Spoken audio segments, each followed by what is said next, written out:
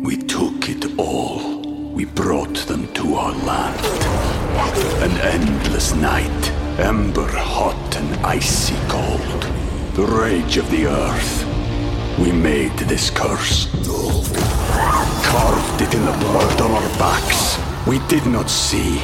We could not, but she did. And in the end... What will I become? Senua's Saga. Hellblade 2. Play it now with Game Pass. Welcome to the New Books Network.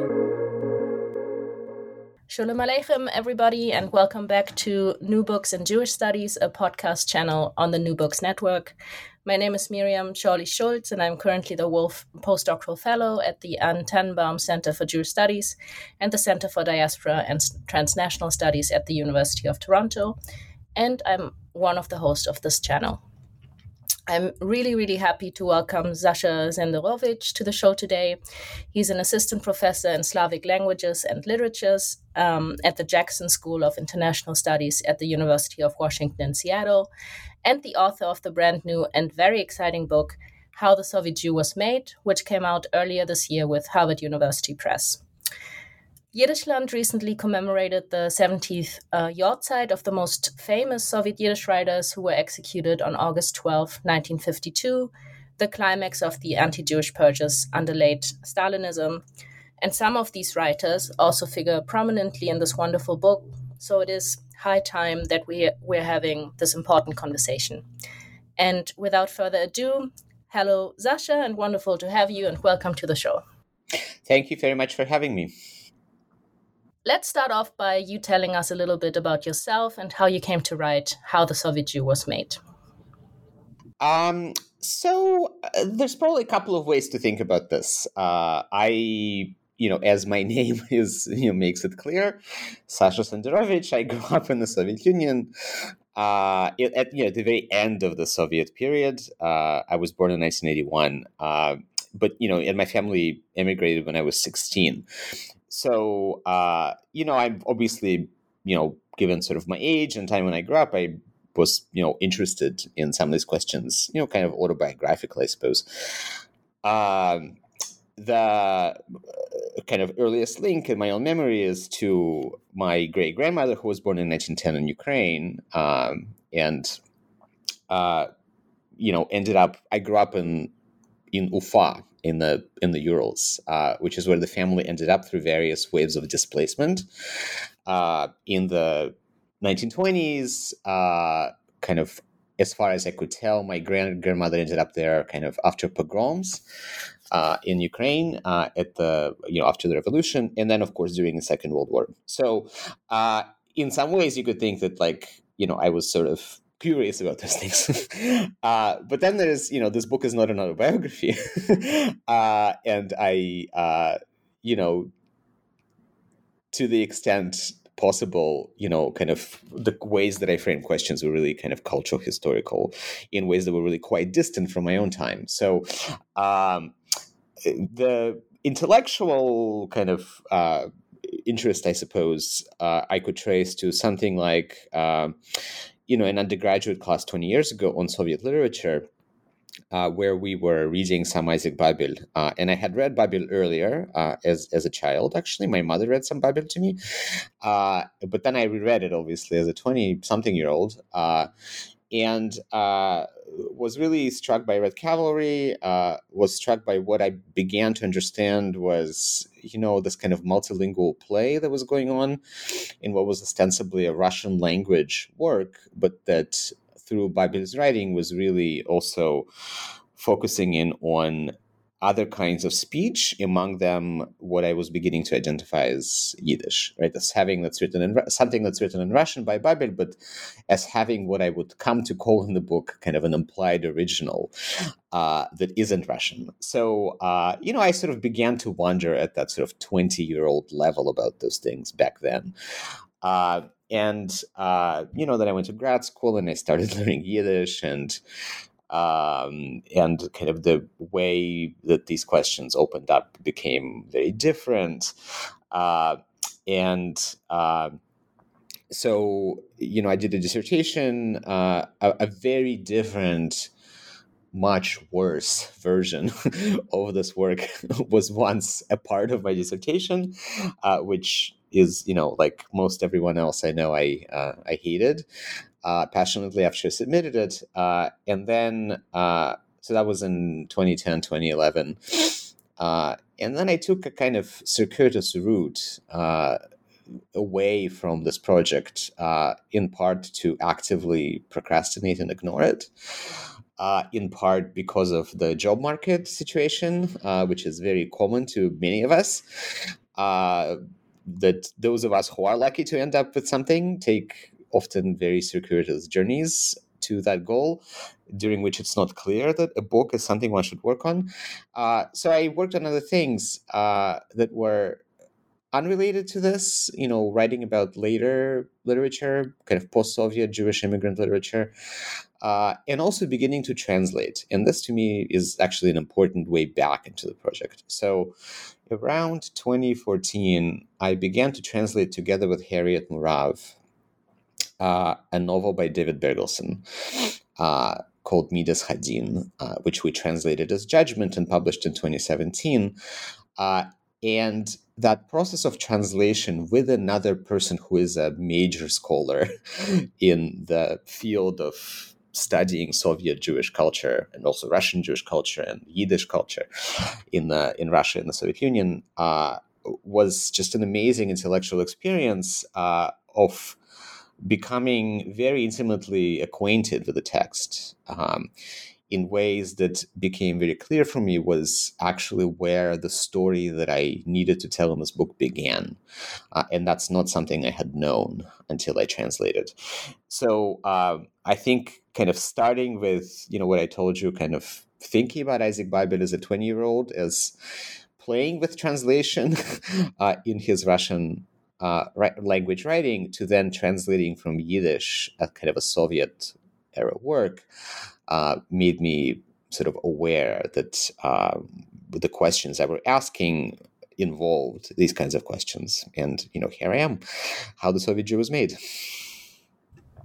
Great, thank you. So, as is well known, Soviet Jewry is probably the best studied minority of the Soviet Union. And I was wondering if you could lay out for us how previous scholarship has made the Soviet Jew, if you will, and how your book intervenes, contradicts, and/or confirms previous work on the subject. And finally, could you introduce us to the methods you used to achieve this? I'm thinking here specifically about the sources you use, timeframes, and theories you engage with. Thank you for this question. So I think I'll break this down into kind of 3 sub-issues, and I'll get to methods at the end. That would be third. And first, I'll talk about historical scholarship. Then I'll talk about literary scholarship, and then I'll talk about kind of how I come to this. So when you ask about previous scholarship, I think when we think about Jews from Russia, Russian Empire, and then the Soviet Union, we have to grapple with the fact that the field is really dominated by historians and work by historians. So the studies of the imperial period are critical, right? This is not at all what I'm working on. I work on something that begins in 1917. But of course, I'm familiar with the works of Steven Zipperstein, Michael Stanislavski, Shairan Fries, the historians of Russian Jewry, or Jewry in the Russian Empire, before the revolution. So when we begin to think about Soviet Jews in particular, as opposed to Jews who were subjects of the Russian Empire, I think that the attention begins to pop up in broader, I'm thinking last 20, 30 years. I'm not here going deep into the earlier history.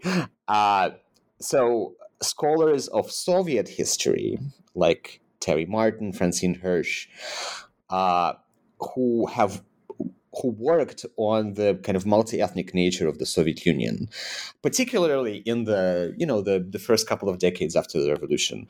So Terry Martin's Affirmative Action Empire, thinking about the kind of promotion of national ethnic cadres in different contexts in the Soviet Union, and Francine Hirsch, who kind of thought about ethnography, anthropology, sociology, demography, and kind of the way that the Soviet state counted different minority groups. And the Jews obviously pop up there as one of the groups that are important to think about.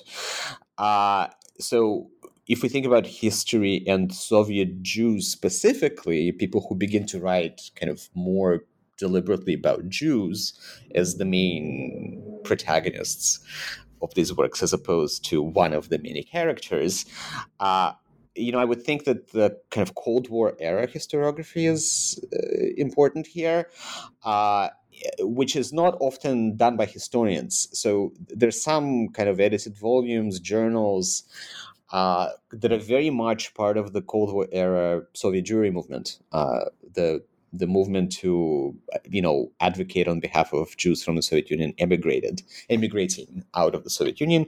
So 1960s, 70s, and 80s, framed very much in kind of Cold War terms. And there is an interest in understanding, demographic trends and kind of the historical tragedy of the late Stalin era.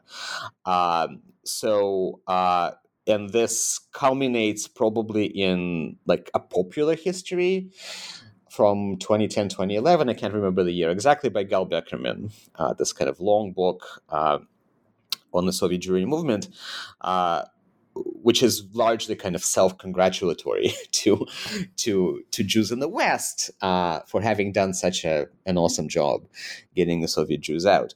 So, I think Soviet Jews emerge in these kinds of works as a figure that needs to be understood so that it can be better rescued, saved, reunited with a religious tradition that had been abandoned, or had been forced to abandon, in those kinds of terms. Everything I'm saying is, in air quotes, right? I'm sort of summarizing my impression of this particular scholarship.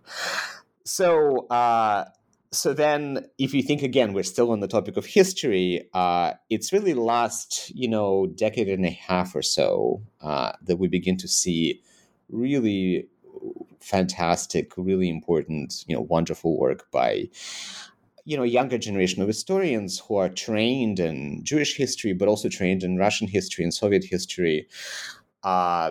People like Elisa Ben-Porad, who had a really important book on the Jews of Minsk. That was his first book, and the recent book on the kind of legacy on blood libels and pogroms into the Soviet era.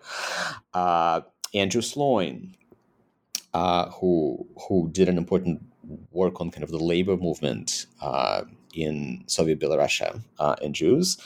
Brandon McGeever, who has an important book on race and pogroms of the Civil War.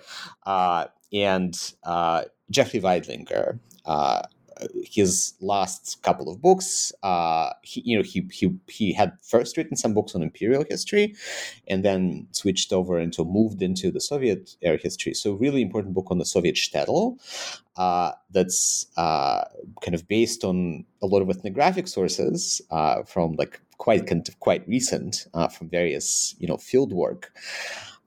In the former shtetls of Ukraine, but really trying to, with the help of those interviews and some history, to try to reconstruct the history of the Soviet shtetl after the war, after the Second World War. And also his recent book, In the Midst of a Civilized Europe, which is a book about pogroms of the Russian Civil War, 1918 to 1921, which just came out in paperback. And the subtitle now says Pogroms in Ukraine, 1981, 1921. So, which is also very important, of course, given what's happening right now in the world, but also for the kind of correct understanding of this history. So I've learned from these historians, but I am not an historian. So when you do literary studies, it's impossible not to engage with historians, given that this is where most of the scholarship has happened. But I hope I bring something else to it. And I'll talk about this in a couple of minutes. So then kind of the second part is the literary scholarship bit of this, right? Thinking about kind of where that plays out. And again, I'm thinking about the last, let's say, 30 years. So we can think about it as roughly dividing into what might be called a question of Russian Jewish literature, or something that really kind of frames the question as around the literature and culture of Jews in Russia or the Soviet Union. And those two things are not always synonymous. So kind of let me explain. So folks who have concerned themselves with Russian Jewish literature, Alice Nachimovsky is probably the most important American scholar who kind of pioneered in many ways this field in the early 90s, has a book on Russian Jewish literature, where the Russian really means language, right? So, and Jewish is an adjective modifying literature alongside Russian, right? So the sort of questions about how and if and in what ways do Jews, Jewish writers, Jewish writing, however that's defined, which itself is a big question, belong in something that might be called the Russian literary tradition. So, Alice Nachimovsky wrote about Isaac Babel, Vasily Grossman, some other authors. There's often kind of author-based approaches, and kind of really thinking about these kinds of questions, right? To what extent do they contribute as Jews to Russian literary culture? But it's about engagement with Russian literature. And you can think of other works that followed. So Ephraim Zicher has a book about Russian Jews and the Russian Revolution, about Jews in the Russian Revolution, that thinks about Isaac. But there's some always kind of cast of characters tend to repeat. I can't think of a single book that doesn't have Babel in it, including my own, of course. So I'm guilty as anybody else, but hopefully with kind of a different approach. There is Maxim Schreier has an anthology from 2007 that's a 2-volume anthology of Jewish Russian writing. He insists on calling it Jewish Russian as opposed to Russian Jewish for various sort of ideological reasons. There's Murat Greenberg, who's written on kind of Soviet poetry and Jews. But I think in many ways the questions here are about the Russian literary tradition and the place of Jews in it, and their contributions to it. So, on the other hand, right, if we frame the question as being concerned with this sort of broader context of how Jews, are kind of framed and are made in some ways, right, in the culture, in Soviet culture. Harriet Murav's work is really indispensable. Her 2011 book, Music from a Speeding Train, which is a first major work to really go beyond that question of Russian literature, by looking at Russian language sources side by side with the Yiddish language sources. And then the questions really are different, right? You begin to see, and I think Harriet Murav's book really does this really compellingly, that yes, Babel is great and important, but right, he begins to look less sui generis when you read him alongside Bergelsen, and you begin to identify the broader circle of contemporaries and the broader resonance of questions that come up. So, I can't imagine writing my book without Harriet Murav's having written hers. And I think there are other works in the pipeline that are also really motivated by that work. And there's Amelia Glaser and her important work both in the 19th century but also into the 20th century that also adds Ukrainian language context to the Russian and the Yiddish, which is also really important.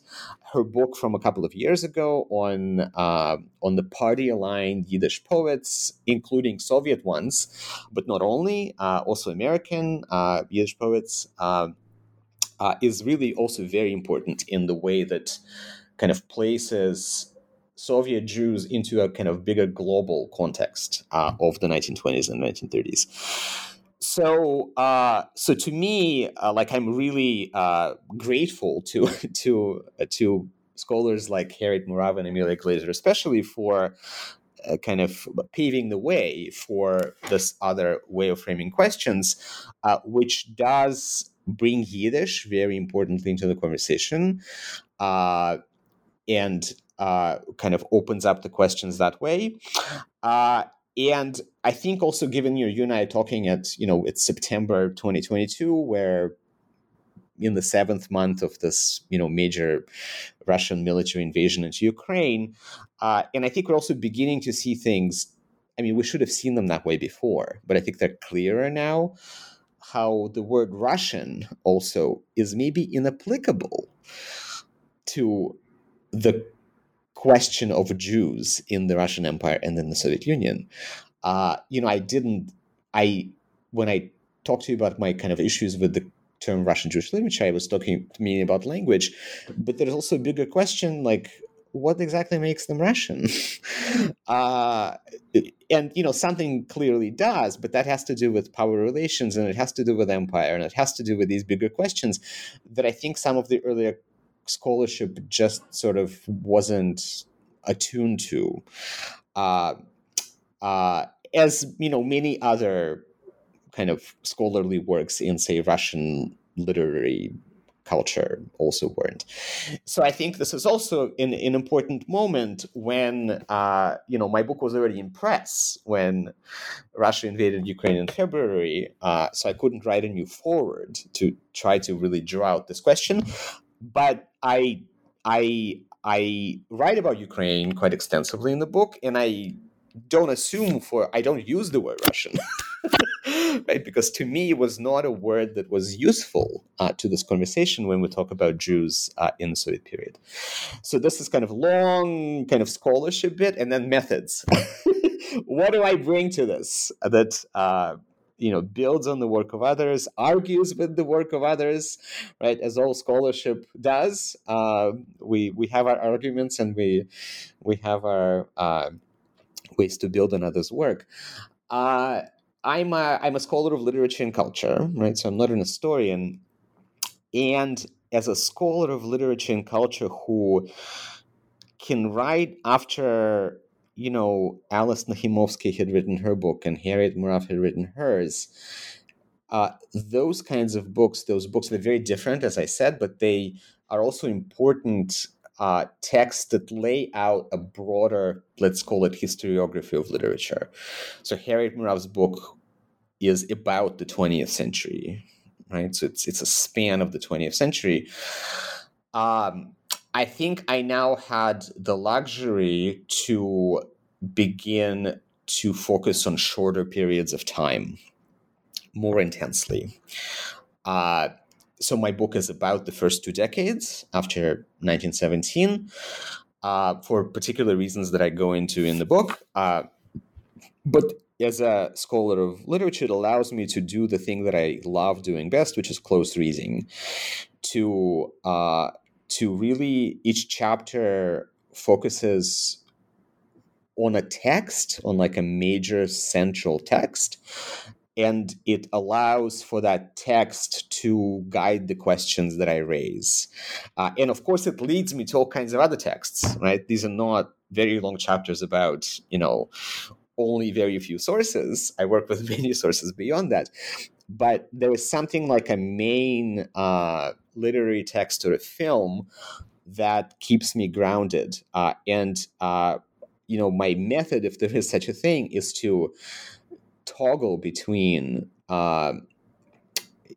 close readings of, details of the text to some questions that they raise for me, and then tapping into the contextual, historical, cultural works that they can elucidate. Okay, great, thank you. So let's move on and actually into your book. In my reading of your book, you are yourself drawing a figure of the Soviet Jew with the help of the sources that you engage with. And he, and the pronoun is deliberate here, appears almost like a palimpsest, never static or easy to be pinned down, and yet there are somewhat clear contours of what this figure is, or better yet, is supposed to be. So in rough strokes, can you walk us through the production process, as it were, of the Soviet Jew in the different contexts, genres, times, and places that you explore in the 5 chapters of your book? And then afterwards, we go into each chapter separately. Yeah, thank you. So first, to you rightly point out the pronoun he, and I explain this in the book, right? That's in the introduction. Also come back to this throughout the different chapters. This is not because I'm inattentive to questions of gender, but rather because I am attentive to questions of gender. The kind of on the side of kind of European Jewish history, modern European Jewish history, Jew is understood as male, as a figure who is male.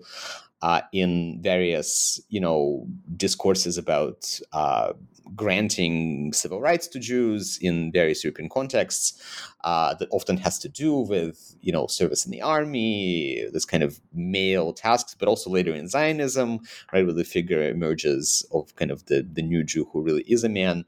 And then on the Soviet side, there's also the new Soviet man who has his own cult.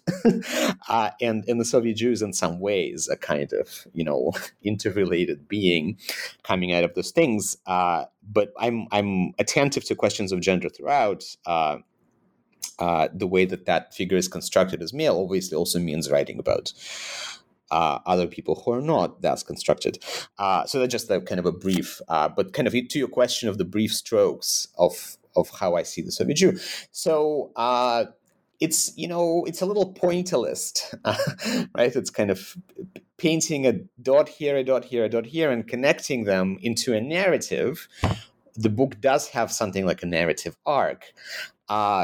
But because I'm not doing a survey, right, of everything that was written at this time, or even, close to most things that were written at this time, it seems like, kind of a series of case studies, right? So what is a Soviet Jew according to my recipe, right? How the Soviet Jew was made. Sometimes I joke that this is not a cookbook. But if you think about the ingredients, right, the trauma of the pogroms of the Civil War as a starting point and the point of origin for what happens immediately or very soon after the granting of equal rights to Jews by the provisional government in 1917, and then the maintenance of those rights by the Bolsheviks in October, and then the breakout of the, what comes to be called the Civil War that, engulfs Ukraine, engulfs, what then becomes parts of Poland and other places. And that violence of pogroms and the displacement caused by pogroms, to me, is the origin point of the Soviet Jew. In kind of the questionnaires and second chapters about modernization and the way that the Soviet power ideologically and in other ways yanks, the population that had lived in the former Pale settlement into, this kind of Soviet industrial modernity. So what does it mean for, in the case study that I look at, a kind of comically portrayed Jewish family that never leaves the place where they always lived, but this completely new world comes to them. Then I think about kind of official discourses in the early Soviet era about what a Soviet Jew could be and where a Soviet Jew could be a kind of reformed version of a Jew that had existed in imperial period. So no longer, a shopkeeper or a tradesman or a small artisan, kind of fixing shoes somewhere in the shtetl, but a tiller of the soil and a worker in the factory. So it's important to think about Birobidzhan, the Jewish autonomous region that's set up in the late 1920s in the Far East, in the Soviet Far East on the border with Manchuria, as the kind of flashpoint for these official discourses. But also think about how Jews who had left the Russian Empire prior to the revolution are interested in the Soviet project as this kind of, project of self-reforging into a new kind of being and return to the Soviet Union to kind of put themselves through that experience. So that's chapters 3 and 4. And then in chapter 5, I come back to my first love, Isaac Babel, but with fresh eyes.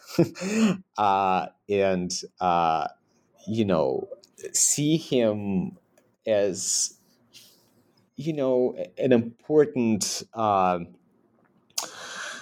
translator of what this figure could look like if we look at the way that he engages with this kind of persistent theme from Jewish folklore that identify in all of his works, and how he thinks between Russian and Yiddish constantly. And that chapter is in some ways a kind of, you could think of it as a sort of chronological survey of what I had already written in the first 4 chapters. So I go back to the period of the Civil War to start, and then end with the 1930s. And let me just say, kind of also in broad strokes, about the time frame and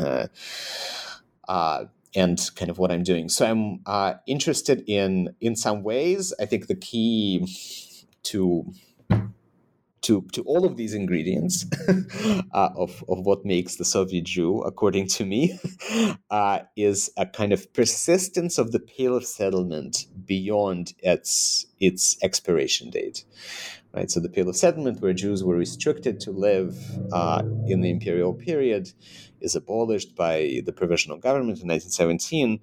But I'm really interested in how, for the next 2 decades, it's still there, both physically and geographically, as an area where many Jews still live, but also as a kind of lingering, baggage, trope, a collection. It's really hard to describe it exactly. A collection of traits and artifacts that get dispersed into other both geographic areas of the Soviet Union, like the Far East in Birobidzhan, but also not geographically, but linguistically and culturally, and pop up in various places where the Soviet project itself would seem to have done away with them. So to me, like, that's quite interesting. And of course,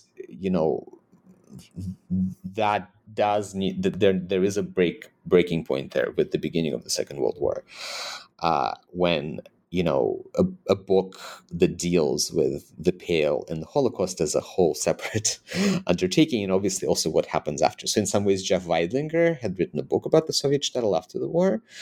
I'm interested in kind of the first 2 decades, a reinvestigation of the first 2 decades that's framed, 1917 to the late 1930s. We took it all. We brought them to our land. An endless night, ember hot and icy cold. The rage of the earth. We made this curse. Carved it in the blood on our backs. We did not see. We could not, but she did. And in the end, What will I become? Senwa Saga. Hellblade 2. Play it now with Game Pass. Great. Okay, so let's dig a little deeper and let's talk about this, original trauma, foundational trauma, which are, as you rightly put it, not the Holocaust, of course, but the wave of pogroms during the Civil War between 1918 and 1921. So let's talk about the source that you're focusing on, which is David Bergelsson, Middelshardin. So why did you choose Bergelsson's text specifically? What does this text offer to discuss the pogroms? And then also, how does the specter of the pogrom and anti-Semitism specifically shape the making of the Soviet Jew through your reading of Bergelsson? So, as I mentioned earlier, this is the text that I translated together with Harriet Murav. And both of us were interested in this text for very different reasons. But we had one interest in common. And that interest in common was that, we had a sense as people who'd come to Yiddish not right away, but through our initial interests in Soviet culture, that Bergelsson, a major modernist writer who'd published his, really important and most known novels, by, 1920, was really misunderstood by Yiddishists after the war, Yiddishists in the West, Yiddishists in the United States, but not only. In that his, he ended up moving to Berlin, as many Jews who were, fleeing Ukraine at the time of violence did. So he's there at the same time as Shimon Dubnov, as many other writers who go on to Palestine, to America in some cases, and in some cases return, like Bergelsson would in the 1930s, to the Soviet Union. So there was a sense of Bergelsson created in kind of Western academia of, somebody who is this great modernist writer who sells out to the Bolsheviks in the mid-1920s, and then everything that he writes between roughly 1926 and his death and execution, on Stalin's orders 70 years ago, 1952, is basically not worth reading because it's, pure propaganda. So here was this text from, that he began writing in the mid-1920s in serial form, serializing in different publications, and then published as a book in 1929 in one edition came out in Kiev in the Soviet Union. Another edition came out in Vilna, which was in Poland. How do we approach this kind of work? Is this truly, this kind of propaganda that we shouldn't read, as, Ruth Weiss and other, scholars like that had sort of told us? Or do we read it in some way that tells us something different? So that was my and Harriet Murav's kind of desire to translate this text. We kind of understood it to be pivotal as that transitional text between the quote-unquote good Bergelsson and quote-unquote bad Bergelsson. And so for Harriet Murav, this became a part of a really important book that she wrote on Bergelsson's entire oeuvre. There is no other such book, right, that sort of tackles the entirety of this really important writer through multiple phases and really sees continuities, right, very important continuities. And for me, as I mentioned later, this became much later in understanding that this is really the beginning of my book. And when I say that I'm a close reader, I'm often a kind of close reader who is first energized by something that seems barely noticeable or even counterintuitive and not what ostensibly the work is about. Right? So conventionally, this novel, in what exists, has existed of English language writing about it before Harriet and I jumped into the fray, was that, this is a novel about kind of adoring Bolsheviks and a sort of, a kind of hosanna to the a celebration of the Bolshevik regime, and to me and to Harriet also, this was not right. When you read it in the Soviet context, it becomes a book that's much more complicated. And then to me, it became clear that this is also a book that's really about pogroms. Pogroms aren't obvious in the book. this isn't the book that describes in vivid detail the violence of pogroms of the time. Violence is referred to obliquely. And as I began to think about it after we had published our translation and rereading our translation, also teaching our translation for the first time to my own students, I realized that this is maybe what's really key for Bergelsen, at least for my reading of Bergelsen. This is a work permeated by anxiety about how pogroms that had already been perpetrated in this shtetl, where Bergelsen sets the story, perpetrated possibly by the whites who were more anarchists, possibly by some nationalist Ukrainian forces, possibly by some other roving bands of marauders. There are many actors.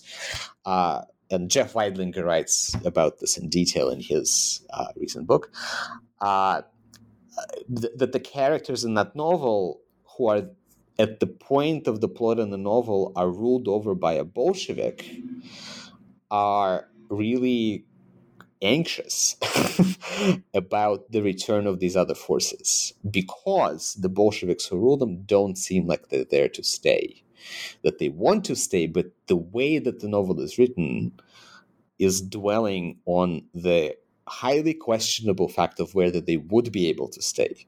So Bergelsen writes this from the point of view of the 1920s, when he does know how the story ends. Right? He does know that the Bolsheviks are able to maintain control over those areas of Ukraine, but I think he's very deliberately putting us in the mind of protagonists who don't know that, right? Who live in 1920, not in 1925 and 1926. So to me, this is a novel with which we can engage that history as though it were still happening, right? Try to read that book in the context of other writing about pogroms already available at the time, including in Russian, and published by then.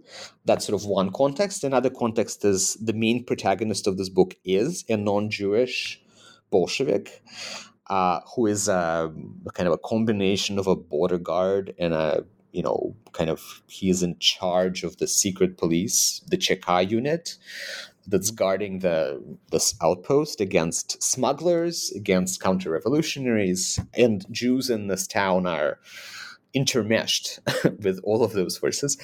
How that figure can be read and should be read, and I read it in the book, as one of many portrayals of the Chekist in Soviet literature that's, out there by the mid-1920s and, available to Bergelsen, but also available in the larger, ether of what's circulating. So that's sort of what I do with this book, and read it not the way that the book tends to be summarized, but instead I sort of see its major plot as this kind of subdued, somewhat hidden, but easily discoverable if you look for it, sense of anxiety about where this is all going, that the Bolshevik power is very tenuous. It's not a celebration of the Bolshevik power, and it's sort of fraught with anxiety. Yeah, tied into that, I mean, another leitmotif of your book are exactly these transitions. Everything is constantly in flux. We can talk about this temporally, but also generationally, ideologically, from the day before the revolution to the day after. So the book is about how the past holds a sway over the present also, and what this does to the potential of achieving communism, in my reading at least. And one place where this becomes apparent is in chapter 2, in which you discuss Moishe Kulbak's phenomenal family saga, the Zelmenyanas. So first of all, very straightforward, who are the Zelmenyanas? Who are the Zelmenyanas? So something that I guess I should also say is that something that I hope would happen to those people who decide to read my book is that if they don't know this underlying literature that I write about, that it is now available in the English translation, and it's relatively newly available, right? So Bergelsen was translated by Harriet Marvin Me in 2017. Zelmenyaner is a work by Moshe Kulbak, who was born in kind of Belarusian, Lithuanian borderlands at the end of the 19th century, lived in Vilna for a long time, lived in Berlin for a while, and then came to Minsk in the Soviet Union in the 1920s and set this novel. He's mostly known as a poet, as a wonderful poet who is very engaged with nature. And it's evident also in this novel that he's also thinking about these kind of poetic language. But it's a book about this family in Minsk in the 1920s. So it's also now fully translated into English, came out in 2012. It's translated by Hillel Halkin, and it's with Yale University Press. So my relationship with this text is also quite intimate. I didn't translate it, but I edited Hillel Halkin's translation. A fraught process about which I may one day write a memoir, but that resulted in also kind of a deep knowledge and appreciation for this text and the nuances for this text. The translation into English has my introduction, but it's not in any way what I read about in the chapter, because I sort of didn't want to be too scholarly in the introduction to the translation. So the Zelmenyaners are a family. Their progenitor, their paterfamilias, is named Zelmele, and he's dead at the time that the novel begins. So his progeny is known as, Zelmele's children, the Zelmenyaners. So it works as a sort of patronymial. Not really. They have a different last name, which is very funny. I don't want to go into it, but I go into it in the book. Very important kind of in terms of Soviet culture, what their last name is. And there are 4 generations of Zelmenyaners coexisting, living at the same time, kind of on top of each other. So Reb Zelmele's widow, their 4 children and their wives, who are referred to as uncles and aunts. So the 4 children that we know about in this book are all men. There are 3 women that are also mentioned as being daughters of Reb Zelmele, but about whom there are no chapters. So that's what I mean when I talk about how the Soviet Jew is coded as male. One of the things that I mean. And then these uncles have children of their own, who are the generation that's really enthused by the Bolshevik Revolution, they're born still before the revolution, but they're really coming of age and growing up and becoming their own adult persons, kind of with the revolutionary winds in their back. And those are beginning to have babies, right? So we're kind of have the beginnings of like a truly Soviet-born generation too. And they all live in the same space called a hoif, for which there isn't a great English translation, but courtyard is the way that I think of the space. Kind of a typical East European housing unit with houses located around a shared common space where you would hang laundry to dry on a clothesline, where children would play. There might be some sort of other structures there, but it's a place where it's impossible to have any privacy, where it's everybody knows it, about everybody else's business. So this is the place that's somewhere on the outskirts of Minsk, and in the novel that Kulbak writes from 1929 until 1935, and it's a serially published novel. And I learned from my Russian literature PhD advisor, Bill Todd, who is a scholar of 19th century Russian literature, but the importance of reading serially published literature in its serial publication, right? Not as books that then come out, but also as one of the many things that appear in a periodical at any given time, because then you read things that are also in that periodical, and then you begin to understand contextually what's happening. So between 1929 and 1935, the city of Minsk grows, and it approaches and swallows this courtyard. Courtyard becomes something like a a stand-in for what the shtetl meant in Soviet ideological discourse at the time. Moishe Kulbak had a day job in Minsk. He worked as a stylistic editor in the Jewish section, Jewish department of the Belarusian Academy of Sciences, where he edited, and I've looked through the publications of the sort that were coming out. They were kind of social studies, demographic, sociological studies about Jews in the shtetl, with an eye towards understanding how to make them Soviet, right? To understand all of their faults that were a result of, imperial rule and oppression and kind of bad economics, et cetera, how to make them Soviet. And he, kind of knowing that discourse, comes to it as a satirist in this novel, and creates something that could be read as a satire in those official discourses, that also becomes a sort of repository. The novel itself, I see it as a repository of rapidly changing practices, right? So again, he's catching, with Bergelsen, I'm thinking about people living through a moment of anxiety. Here, I'm thinking about Kulbak catching people in the moment of transition, where things are really very fuzzy.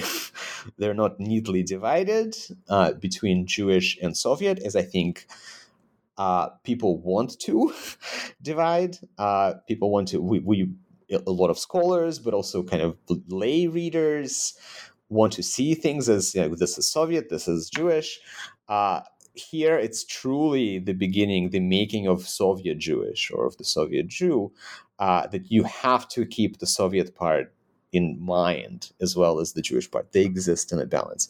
So this is who the Zelmenyaners are, and Kulbak takes them from, kind of much more funny initial chapters of the novel to something that becomes quite dark and grim towards the end, as he takes us from the very beginning of Stalin's reign in 1929 and the tail end of the new economic policy under Lenin, and the introduction of electricity and radio and literacy campaigns and all kinds of other sort of revolutionary discourses, to the beginnings of to the height of Stalinism, really, and sort of what it means for this family, and ultimately in some ways for Kulbak too, who was arrested and executed in 1937.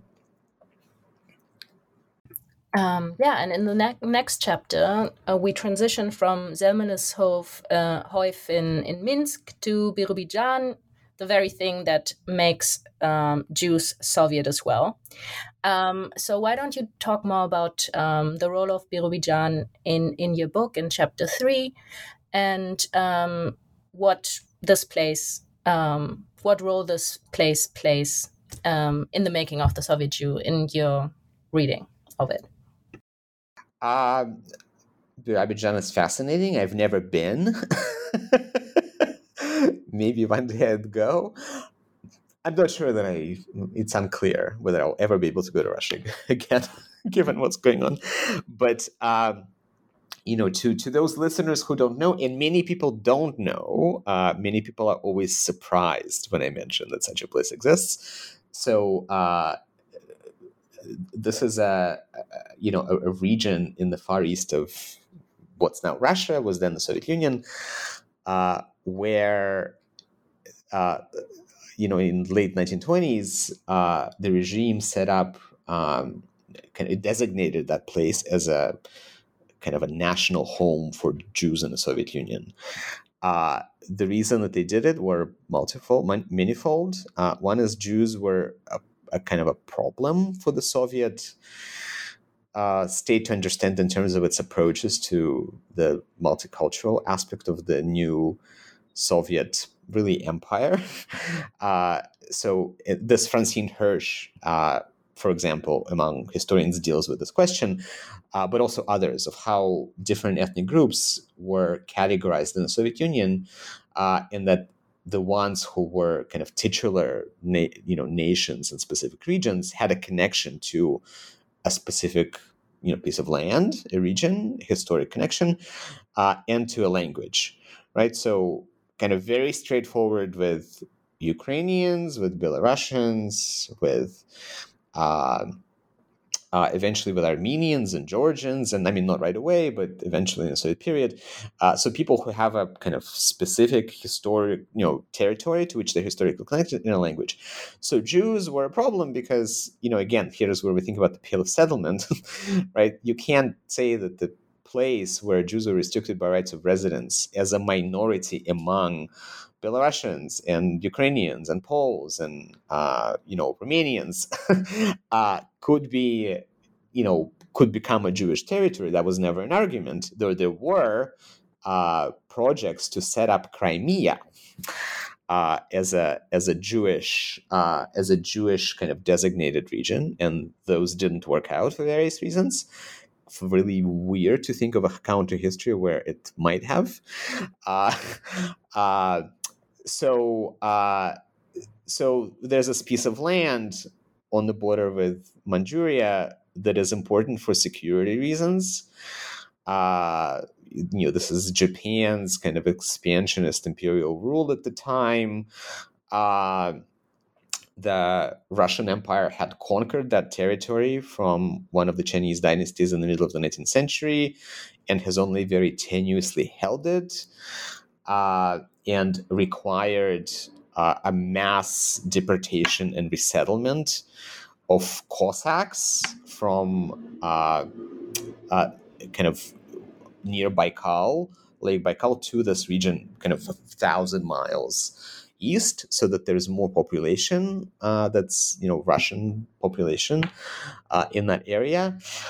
And that the official language of this territory would be Yiddish. So the Soviets here are thinking about something which is a kind of antidote to Zionism. The project in Birobidzhan mirrors the Zionist settlement in Palestine, which is obviously then under British rule, but very actively, part of the kind of global political discourse. And it's kind of a weird crooked mirror image, right? Its own place that also needs to be where the swamps need to be drained and agriculture needs to be established. So the same kind of labor discourses and labor Zionism and agriculture kind of centered discourse as in Zionism in Palestine. The language is Yiddish and not Hebrew because Hebrew is the language of the religious cult. I'm quoting official Soviet language here, not speaking as myself, of course, but also increasingly as the language of the kind of bourgeois nationalist movement that Soviets come to see Zionism as. And Yiddish is the language of the kind of Jewish working class, the Jewish masses. So it's important to think about how the Soviet Jew was made in this period without thinking about Birobidzhan and its importance. And it's also strange because, demographically, very, very few Jews ever go there, right? So it's hard to make a case, right, that this is a source of significant and truly important center of production of Jewish culture in the same way that Soviet Minsk is in the 1920s, right? Which is very heavily Jewish, an important center for Yiddish scholarship in the Soviet Union, for Yiddish literature, stuff like this. So in this chapter, I take that as a point of departure. What if we think about Birobidzhan as a place where Jews are supposed to arrive but never do, right? So I write about the Soviet Jew and the non-arrival in Birobidzhan by focusing on narratives that dwell in this non-arrival, that are doing their seemingly best to describe what Birobidzhan is like and what it would be like for Jews to live there, what the Jews there are like, and come very close to describing Jews in Birobidzhan, and then they pull back and don't describe Jews because there are no Jews to describe, I think, right? But I'm interested in the kind of rhetorical moves between trying to write what can't be written about, therefore, in the process of writing, exposing right, non-arrival and non-presence as itself the important in the case of my book, attribute of what the Soviet Jew is, how the Soviet Jew is made. So I write about, my point of departure is this expedition in 1929, which is very early after this region is proclaimed to be a Jewish territory. Expedition that really happened. It's a historical event that was sent over by Jews from North America, actually, and had was really staffed by Americans. Not all of them Jews. The one of the head of the expedition was the president of the Brigham Young University from Utah, who was an agronomist and a soil specialist. For a while, I was on this wild goose chase. It's not in the book, thank God, but I was very interested in Mormons, in trying to figure out what the Mormons were thinking about Birobidzhan, if they were thinking about Birobidzhan as some kind of a strange, promised land that would be important to them. I didn't end up with anything. There's nothing like this in the book, but I was for a while reading things about Mormons. So this expedition happened, and it produced a number of official texts, reports, journalistic publications, things like that. And I'm interested in a couple of writers who accompanied it as journalists, Victor Fink and Simeon Gecht, and who then went on to write about it in different formats. And I try to kind of go through those formats. So between a genre that's sort of known as a kind of literary sketch, which is a very peculiar, kind of really very pervasive genre in the Soviet period at the time, something which is sort of a mix between reportage and, but filled with literary flourishes, where Victor Fink, it's called Jews in the Taiga, right? So kind of indicating that the subject is Jews in Birobidzhan, where he is much more fascinated by Cossacks who had been there for 3 generations until then. He talks to them. He is very interested in kind of seeing what happened to them. And in many ways, I think, writes about them as something that's kind of like a cautionary tale for Jews. He's not calling it that, but I'm reading his intense attention to Cossacks and non-Jews in the book that's called Jews in the Taiga as itself a kind of an important giveaway. And then I write about Simeon Gecht, who wrote a novel about Birobidzhan, or about somebody's sort of supposed journey there that's very circuitous, and takes this character from Odessa to Palestine in the 1920s, and his attempt to kind of make it as a Zionist, and then, his disappointment, as Soviet ideology would dictate for it to be, and his relocation to Birobidzhan, except that we never see him arrive in Birobidzhan. So that, to me, is also an important question. And also Gecht wrote a children's short story that I write about Birobidzhan. And he also wrote other stuff that I kind of refer to but don't engage with. He wrote a play, sort of went on for a while, right? So I'm sort of curious in these kinds of sources. So non-arrival in a place that was designated as a home for the figure of the Soviet Jew. So the figure of the Soviet Jew as existing in official Soviet discourses versus how I read it how I read non-arrival as one of the attributes of how I understand the Soviet Jew to be made. And in chapter 4, you turn from literature then to Soviet Jewish films, specifically the first Yiddish-Russian talkie, Nosson Becker for Daheim. So can you talk more about chapter 4 and what role does this film and other films play in the making of the Soviet Jew in your reading? Yeah, thank you. Kind of film. This is the key film for that chapter, but there are also others that I think about. There is Seekers of Happiness, a film that's actually about Birobidzhan, and a couple of others that I reference here and there. And this is a 1932 film. The screenplay for which was written by Peretz Markish, a major Yiddish poet, who is also executed in 1952, 70 years ago, at the same time as David Bergelson. And Peretz Markish also, after writing the screenplay, also wrote a novel that's based on the film. That's also an important kind of context for this. I was really inspired to read this film deeply after kind of reading some film studies scholarship by Lily Kaganovsky, among others, but especially Lily Kaganovsky, who is a colleague at UCLA, who wrote a really important book about Stalinism and sound cinema. And particularly the introduction of sound technology as itself being an important marker of how ideology could be captured and spread, right? So and I write about this in the chapter 2, right? So people who make this film had been involved in very sort of out there modernist productions through the 1920s, made experimental things, and then they find their way to something which seems to be like a kind of socialist realist, propaganda virtually film. So I'm curious about the kind of carryover from those modernist aesthetics into socialist realism, and sound is one of the ways to do this. So the challenge for filmmakers, Soviet filmmakers, also others, but in the Soviet case, we kind of know this from this recent scholarship. The most kind of famous ones, Sergei Eisenstein, Dziga Vertov, right, the ones that are known to the Western viewer, had made their name as the filmmakers who worked in the silent era and really theorized film as a silent genre, who were really worried about the introduction of sound and what it would do to narrative and approaches to film. And one of the concerns was that it was going to be much more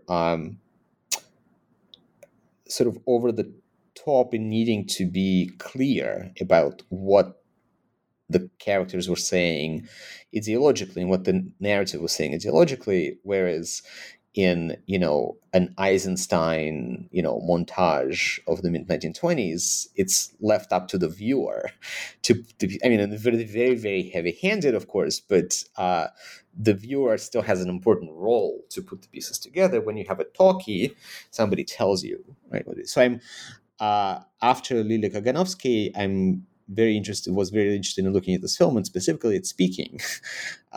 And non-speaking that happens or doesn't happen in place where we get to a socialist realist talkie where a character is supposed to state in ideological claim and explain a meaning of what in his case a move to the Soviet Union means.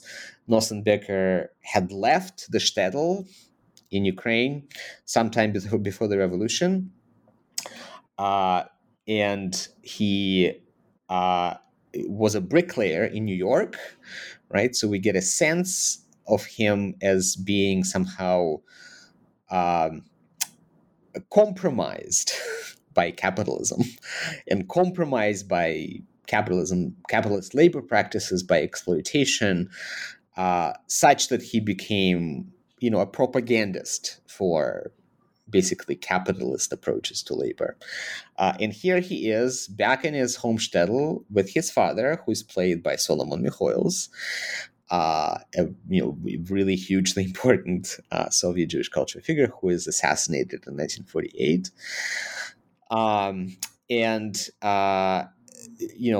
Now it's Soviet construction, so there's a Soviet factory being built, and so the main ideological premise of the film is who can lay more bricks in a given section, which is a very boring sounding, very stereotypically Soviet plot.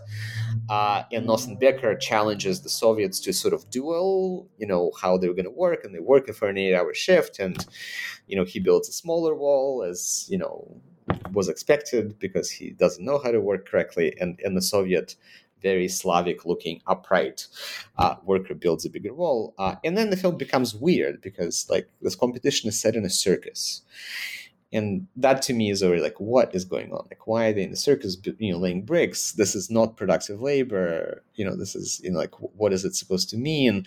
Why are there spectators arranged around the kind of circus? So and then there's a lot about circus in the Soviet context. So I'm trying to think about, and towards the end of the film, Nosson Becker stops being able to speak, and he begins to hum a nigun that Tzala, his father, who is a stutterer, had been humming throughout the film.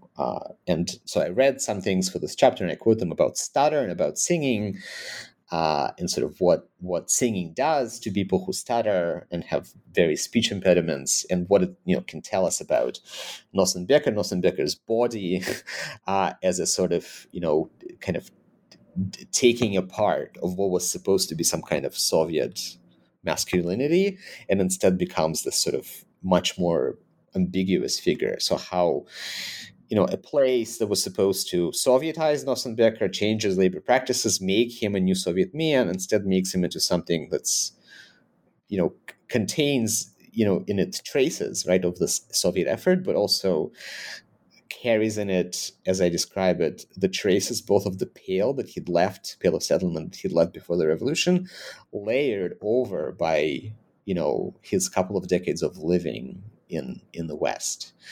So how all of that is schlepped back to the Soviet Union and what's now made of it. Fascinating. Really amazing. Okay, so finally, let's return to Isaac Babel, who you discussed extensively in Chapter 5. I'm particularly interested in how you analyze Babel's work as a means to, I think, de-essentialize previous constructions of Russian Jewishness. You've talked about this before, as somewhat separated parts towards a more hybrid understanding of it. This also comes to the fore, particularly in your linguistic analysis of the text, that I'm really excited about, especially as a scholar of Yiddish. I'm excited about the way you approach your sources for the figure of the Soviet Jew, and I quote, neither as separately Russian nor separately Yiddish, but instead, as always, already Russian Yiddish. Can you please elaborate, maybe with the help of Babel in Chapter 5? Yeah, no, thank you. It's great to kind of circle back to the, to this question. So, Isaac Babel is enormous, and he's enormously important in thinking about Soviet Jewishness, and others have, right? So when I first began thinking about the book, I thought this is the first chapter. Isaac Babel is the first chapter because that was chronologically my first interest. And there's a way, since you've read the book, that chapter does also begin chronologically in 1917, 1918.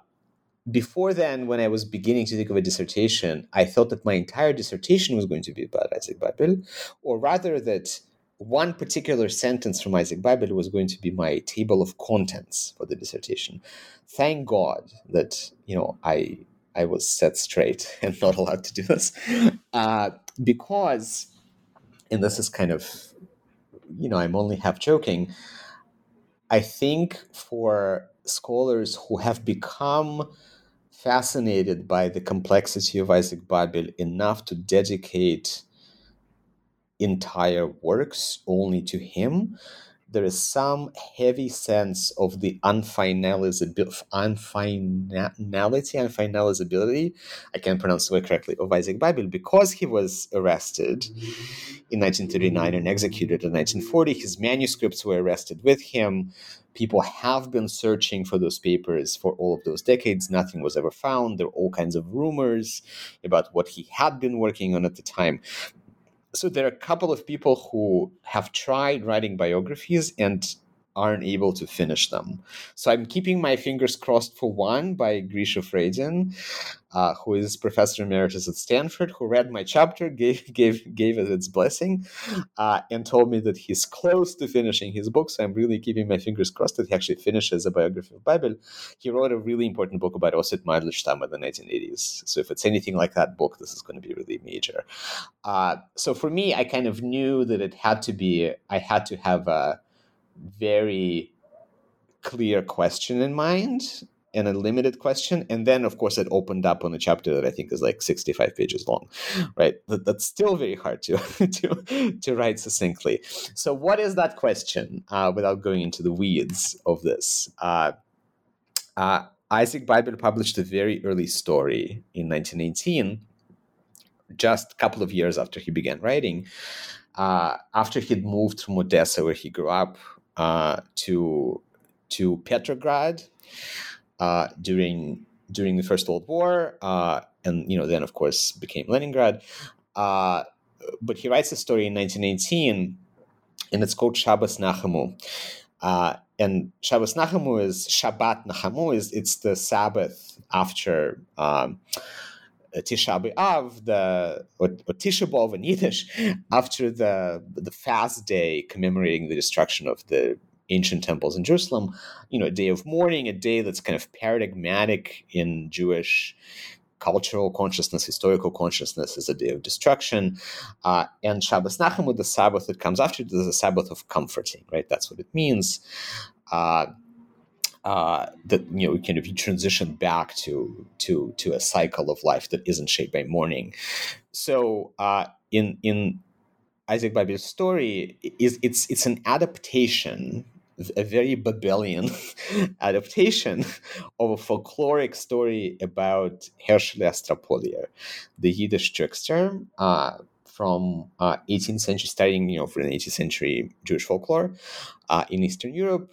Hershel Astropolier, who was a real live person, who had been a butcher in a town in Ukraine called Ostropol, was kind of run out of town. People didn't like his jokes, and he was kind of wandering around until he landed in the court of Rebbe Boruchel in Medjugorje, or Mezhbish in Ukrainian.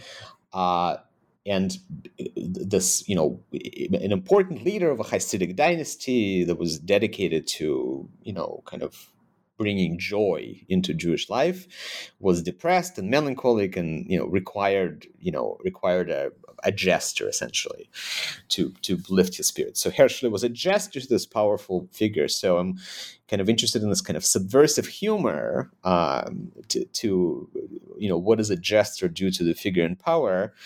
I don't think of Babel as a gesture to Stalin. I don't write about it this way, but I'm curious, right, if this is sort of one of our paradigms here. But the story is very early. It had been dismissed by other scholars as juvenilia, as Babel kind of trying out different things before he settles on his great, sort of approaches to the way that he writes in this very sui generis style about the Soviet experience. But instead, I read it as a story where everything begins for Isaac Babel and doesn't let up. So, if in the rest of the book I'm concerned with traces of the Pale across the Soviet landmass, but also across early Soviet culture, here it's the traces of Hershel, of this folkloric Yiddish trickster from Yiddish culture, from the Pale, pre-revolutionary Pale, that Babel schleps into the Soviet project, and along with him on several important through several important flashpoints of that project, as he captures in his work. So I think about the story Shabbos Nachamu is about the kind of immediate post-revolutionary context of post-revolution, wartime, hungry, cold Petrograd, and how Babel brings that figure of Shabbos Nachamu, of comforting, into that kind of post-apocalyptic landscape. I think about 1920, which is known in case of Isaac Babel as the Polish Bolshevik War, or the War of 1920, but could be thought of and should be thought of as part of the Russian Civil War, of the broader violence of the kind of post-revolutionary hostilities. And I think about Isaac Babel's Red Cavalry and the way that he brings the figure of Hershel Astropolier into Red Cavalry in, to me, really very important subversive mentions that allow me to kind of read that work linguistically as a Russian work that has an implied Yiddish original, that describes in Russian things that could only happen in Yiddish, and how translating them back into Yiddish, so to speak, translating them back into Yiddish, allows us to think about how the figure of the Soviet Jew always thinks in two languages, and then bringing this figure into the early 1930s and into Stalinism as a cipher for what other people could understand with the help of this Jewish folkloric texture. And here I think about Bible thinking, for example, about the famine in Ukraine, the Holodomor in Ukraine, as an event that Bible attempted to report on, like the traces of his travels to Ukrainian countryside and his inability to write about it, and how we can see traces of it in things that he did write and did publish, where again, I see traces of Herschel and the trickster who is able to bring some other story into the story that is ostensibly being told. So Soviet Jew is a trickster. I end the book here, right? I mean, there's also an epilogue, but like the core of the book ends here. But in some ways, like it's maybe the trickster part is the one that like continues to persist most clearly further into the Soviet period, but also into post-Soviet period with various, satirists especially. Great. So my final question, I would just like to know if you're working on any new project that I can wait for, and if you can share it with us. Sure. So I think what's happening is what happened, with this first book, right? Is that while procrastinating about needing to write another monograph, I'm back to translating. And I think that in the same way that translating Bjelgusen was so intellectually vital to my learning what I didn't know about the book that I thought I needed to write, and then rethinking the book that I was writing, is, I think and hope, will happen again. So with this new translation. So I'm working again with Harriet Murav. We have struck a successful and enduring partnership, which is also very fun. We are working together on a book that we're tentatively calling In the Shadow of the Holocaust, short fiction by Jewish writers from the Soviet Union. That's kind of our working title. And we are translating works by 8 different writers. They're short stories, some of whom, about half and half. Half of whom wrote in Russian and half of whom wrote in Yiddish. Right? So there is no such collection at present that puts Russian and Yiddish between the same 2 covers as a literary anthology of sorts. Our beginning point is immediately after the war, and our first writer is David Bergelsen, who is, of course, our own old love, and his story on Adis, a witness from 1946, written immediately after the war, and a story very much about translation. We then go through Itzhak Kipnis and Shmuel Gordon, Rivka Rubin, and Shira Gorshman in Yiddish, and a wonderful Odessa-born writer who wrote the story that we're translating is about Odessa, called Dina Kalinovskaya, who wrote in Russian. Simeon Gecht, also an Odessa writer, but the story is not about Odessa. And we end with Margarita Hemlin, who is the only post-Soviet author, who was born in 1960 in Chernihiv in Ukraine, died sadly in 2015. And we're looking at one of her stories that's from the turn of the new century, 2007 or so. So really thinking about what it means to write in the shadow of the Holocaust, which in the Soviet case means not necessarily writing about the Holocaust directly because of ideological pressures, right? What does it mean to, in cases of Yiddish authors that we translate, for the most part, their work in Yiddish was also translated into Russian and published in the Soviet Union in Russian, often authorized translations by the authors themselves. So we are very interested as translators into English of tracing the sort of linguistic differences between the Yiddish original and the authorized Russian translation, what it skips over and what it reframes.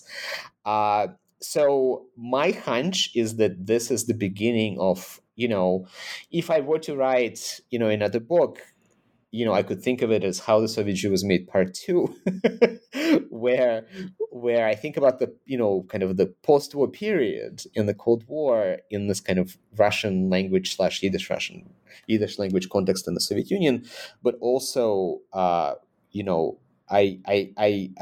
had written before about contemporary immigrant literature, and I think that's also still interesting to me as a kind of coda to this kind of mostly Cold War, post Second World War frame book, where again I'm curious to think about the figure of the Soviet Jew is being shaped now by very different forces than those that shaped it in the 1920s and 1930s, and in this case, forces that have to do with the Soviet Jewry movement and the framing of Soviet Jews as actors in much bigger Cold War dramas than being only about Jews, etc. So we'll see.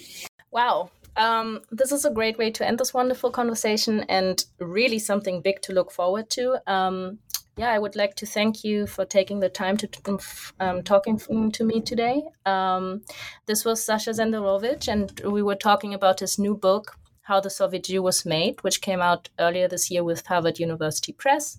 In my mind, it is mandatory reading, so go read it, use it in your classrooms, and buy it for your libraries. Thank you so much, Sasha, again. And thank you to our listeners for tuning in. This is Miriam Schorli-Schulz for the New Books Network. Seid gesund.